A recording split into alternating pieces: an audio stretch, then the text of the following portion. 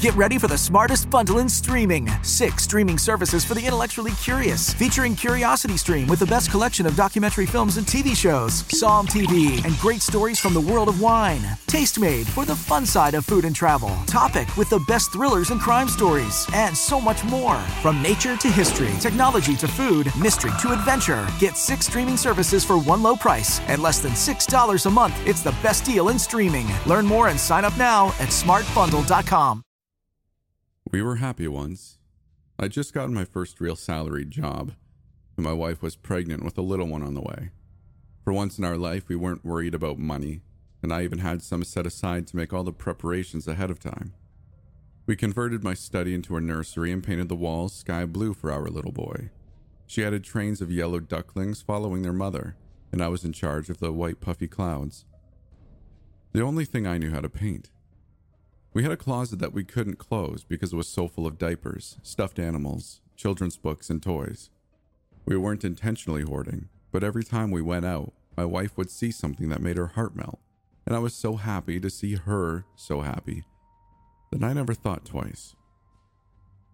It felt like we had waited our whole lives for a day which never came. At first, the doctor thought the pockets in his brain were temporary abnormalities that would disappear before birth. But less than a week later, we received the diagnosis of trisomy 18, a fatal chromosomal defect.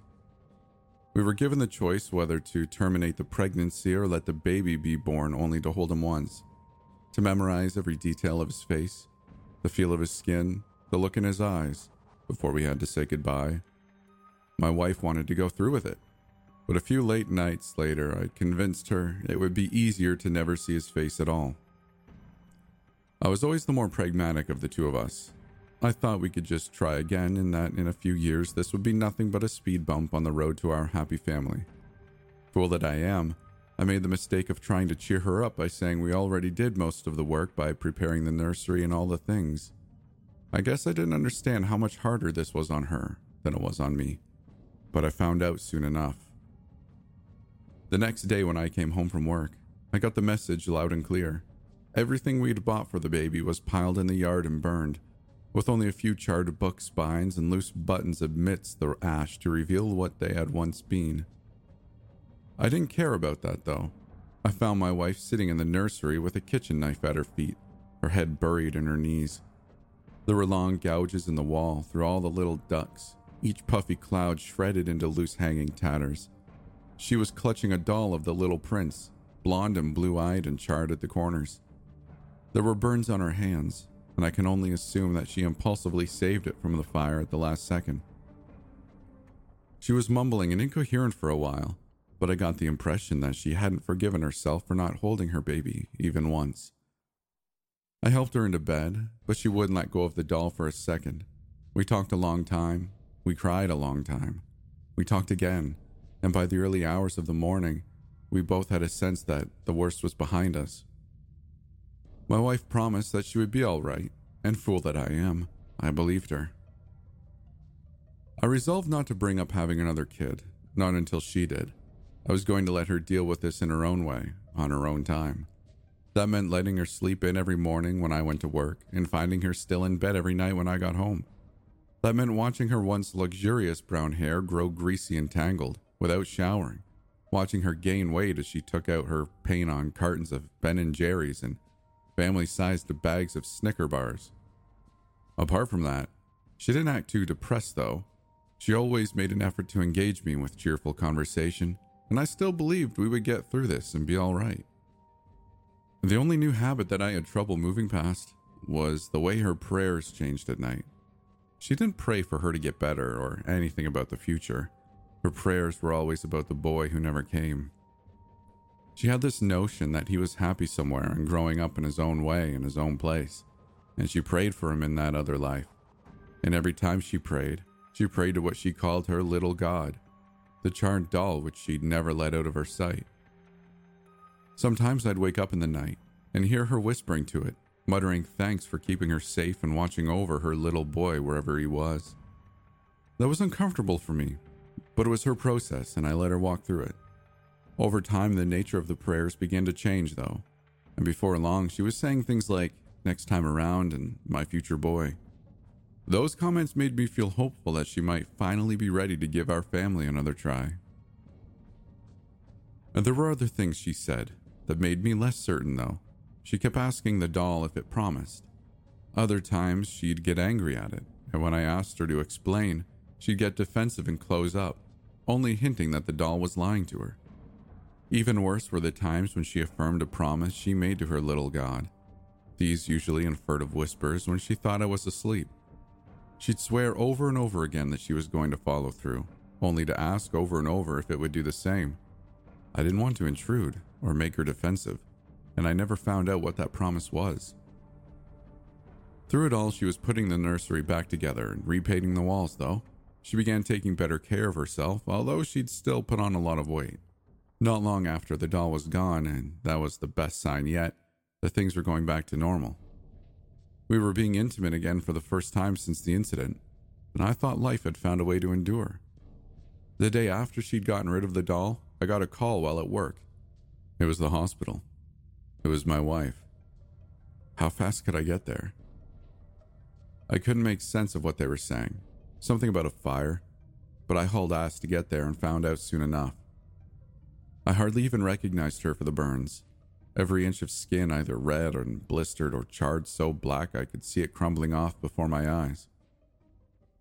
The doctors told me a neighbor had called to report smoke coming from the house, but my wife's condition was the only trace of the fire, except for the blackened ceiling directly above her.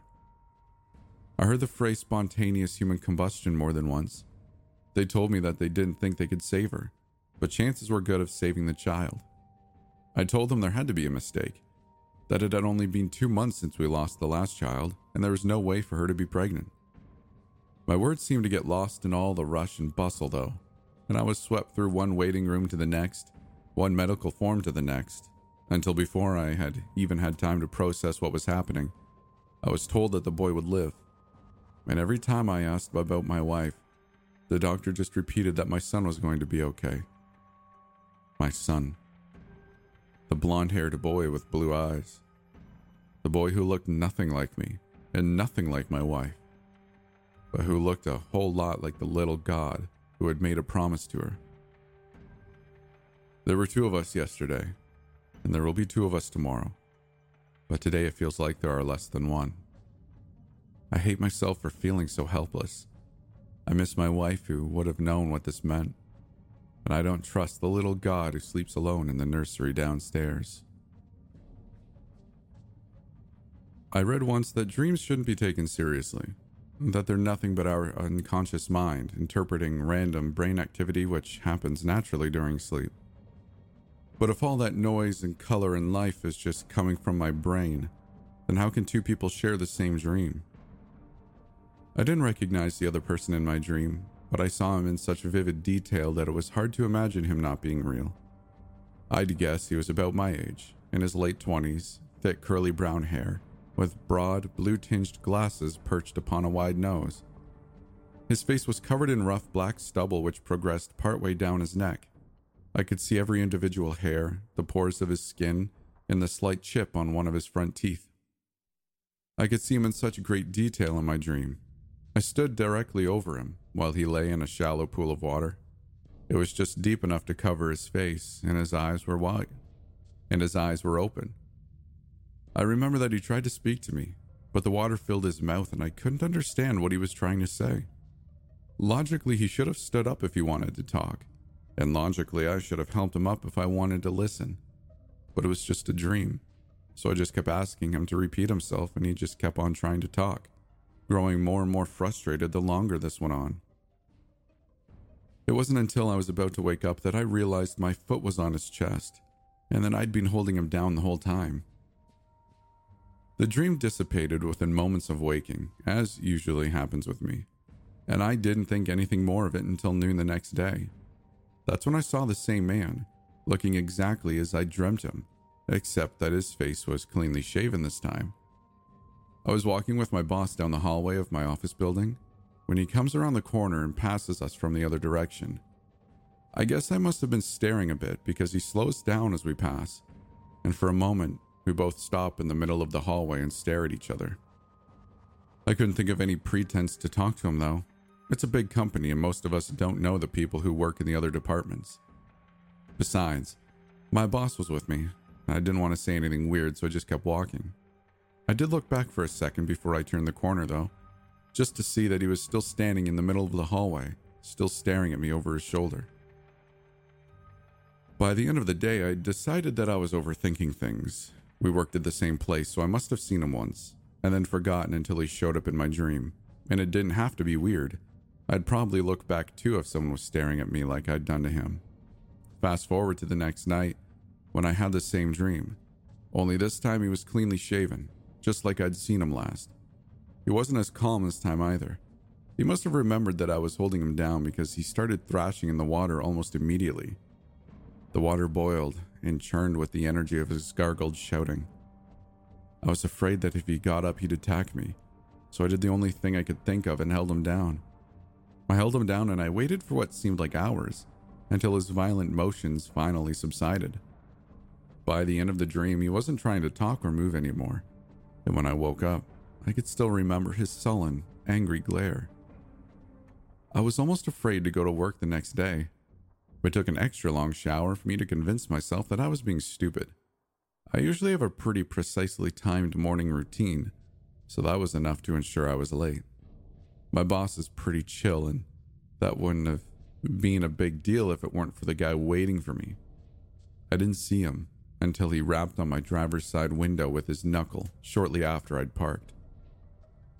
We stared at each other through the window, which felt chillingly reminiscent of the thin layer of water which divided us in my dream. The same sullen glare, the same instinct that he was going to attack me the moment we stood on equal footing. But of course, this was the real world, and I'd already spent the whole morning convincing myself how stupid I was for giving credence to a dream. I took a deep breath and rolled the window down. "Yeah?" I asked him, trying to play it cool. "Do I know you?" "Why didn't you let me get up?" he asked at once without the slightest pretense. "I was drowning, and you knew I wanted to get out of there. So why were you holding me down?" I couldn't decide whether to acknowledge that I knew what he was talking about. I wanted to tell him that it was just a dream, that I was scared, that it was somehow his fault for being underwater in the first place. I must have panicked though, because the only thing I said was, "I don't know what the hell you're talking about." I tried to open my car door to get out, but the second it started to open, he slammed it shut again. His face was getting bright and flushed, and he looked equally capable of screaming at me or bursting into tears. "How's it feel being trapped, huh?" he said. I tried opening the door again, but it was my arm against his whole body weight leaning against my car, and I couldn't budge him. "I was drowning. I don't care why you were doing it, I just want to hear you say it. I want you to admit that you were doing it to me." "You're crazy, man. Get away from my car." I started to roll up my window. I wouldn't have to admit it if I could just wait him out. Sooner or later, someone else would come through the parking lot and they'd help me. They'd call security, he'd be dragged away or fired. I didn't care what happened to him, as long as I didn't have to admit that I knew what he was talking about. His arm lashed out to block the closing window and he snatched at me. I just kept closing the window until it caught his arm to prevent him from getting to me. I figured he'd retreat at the last second, but he didn't. His arm was caught by the rising glass and his face kept getting redder. He started yelling and cursing, and then I was yelling, demanding he pull his arm out of there, even though it must have been pinned. He wanted me to reverse the window, but I didn't because I knew he'd grab me the second he had the space to move. I was freaking out, and the only thing I could think to do was keep holding the button, putting more and more pressure on his arm until, all at once, the window shattered. 1,000 cracks and fractures appearing from nowhere. He screamed and ripped his arm away, and the whole window bent and wrenched free with him. A second later, we were staring at each other through the open window, him red-faced and snarling, and me terrified out of my mind. I hit the car into reverse and lurched out of the parking spot, not looking back until I was out onto the street. He wasn't chasing after me or anything, thank God, but I could still see him in the rearview mirror. I left him and my broken window in the parking lot and drove straight home, calling my boss to tell him I wouldn't be in that day. I've been pacing my room ever since I got home, unsure how I can ever go back to work and face him again. I'm seriously considering quitting my job. but I don't think that will even help. Because whatever I do, I can't erase the last thing he shouted after me as I pulled out of the parking lot. See you tonight, asshole. Let me begin with a disclaimer. I'm a vegetarian, and the idea of any human eating the carcass of another sentient animal is absolutely disgusting to me. It would be one thing if we had to kill to survive, but that isn't the case for the vast majority living in a modern society. The only reason we still kill is because we're bored. We're bored of how our food tastes, and that boredom is a death sentence. We're bored of shooting animals in games, so we go and shoot one in real life. We even kill each other because we've gotten bored of trying to achieve our goals peacefully. I try not to be preachy with my convictions, though, so when my wife asked me to pick up some beef for her dinner party, I played the dutiful soldier. I shot down to a local butcher and tried my best not to breathe for the duration. This was the first time I'd ever actually gone to a dedicated butcher, and walking inside felt like I'd just stepped down the throat of a living animal. Ribeye steaks, brisket pastrami, beef tongue salami, corned brisket, all heaped in piles behind the glass. Canadian bacon, Castler pork, peppered cutlets, all blending together in a great red wall. Dangling chains of sausages, salamis, bologna, hung up like Christmas lights all around me.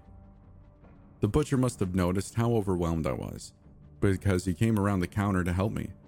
He was a kindly old man wearing a clean white apron, and he gave me a short tour of his shop. He pointed out 100 different cuts of meat, but I'd never tried any of them and had no idea which I was supposed to get. He laughed with good nature at my confusion and ordered to pick his favorite one for me.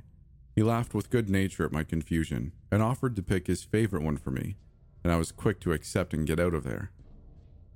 I don't know what kind of meat I actually bought. It looked bright and bloody, and the paper package only said grade A meat. My wife wasn't impressed, though. She lifted the corner of the paper and took one sniff before blanching. She was mad that I didn't notice how awful it reeked, but in my defense, I thought that's how meat was supposed to smell. We didn't have time before our party to pick up anything else, though, so we just left it in the fridge and scraped together the best impromptu dinner we could.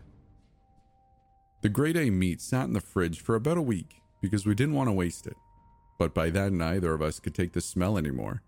We compromised by tossing it into the alley behind our house for the stray dogs that nosed through our trash. It was gone the next morning, and a big scruffy black lab was hanging around, so I'm sure he enjoyed it. I went back to the butcher store to try and get a refund, but there was a different man working there, and all he'd give me was store credit. Whatever. Better than nothing. I picked up some other random pieces to give to the stray dogs. This butcher, a round mustached man, told me he throws out a lot of scraps every day and that I can pick them up for the dogs every week if I wanted.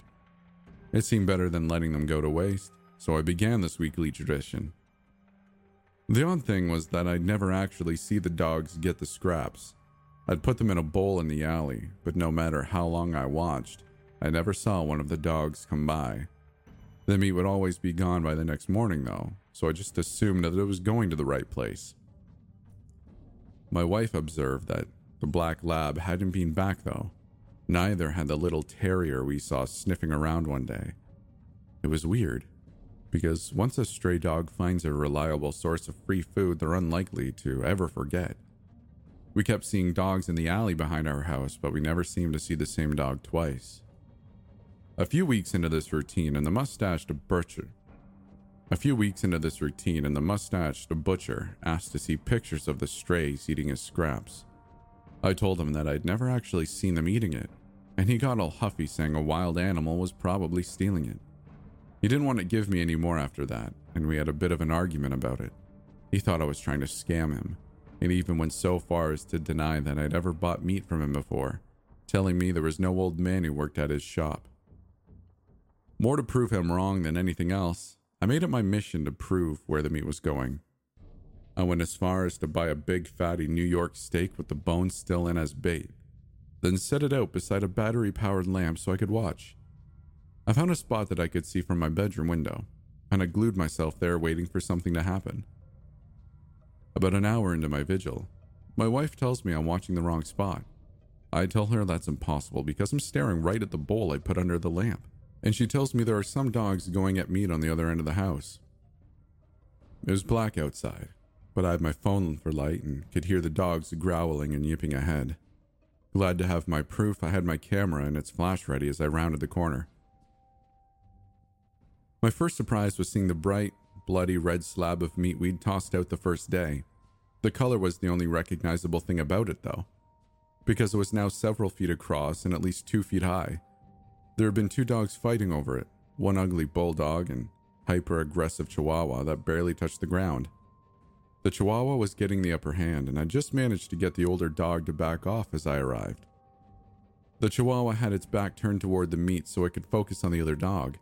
It didn't see the meat moving, not like a natural creature, but swelling and oozing, contracting and expanding to drag itself across the ground.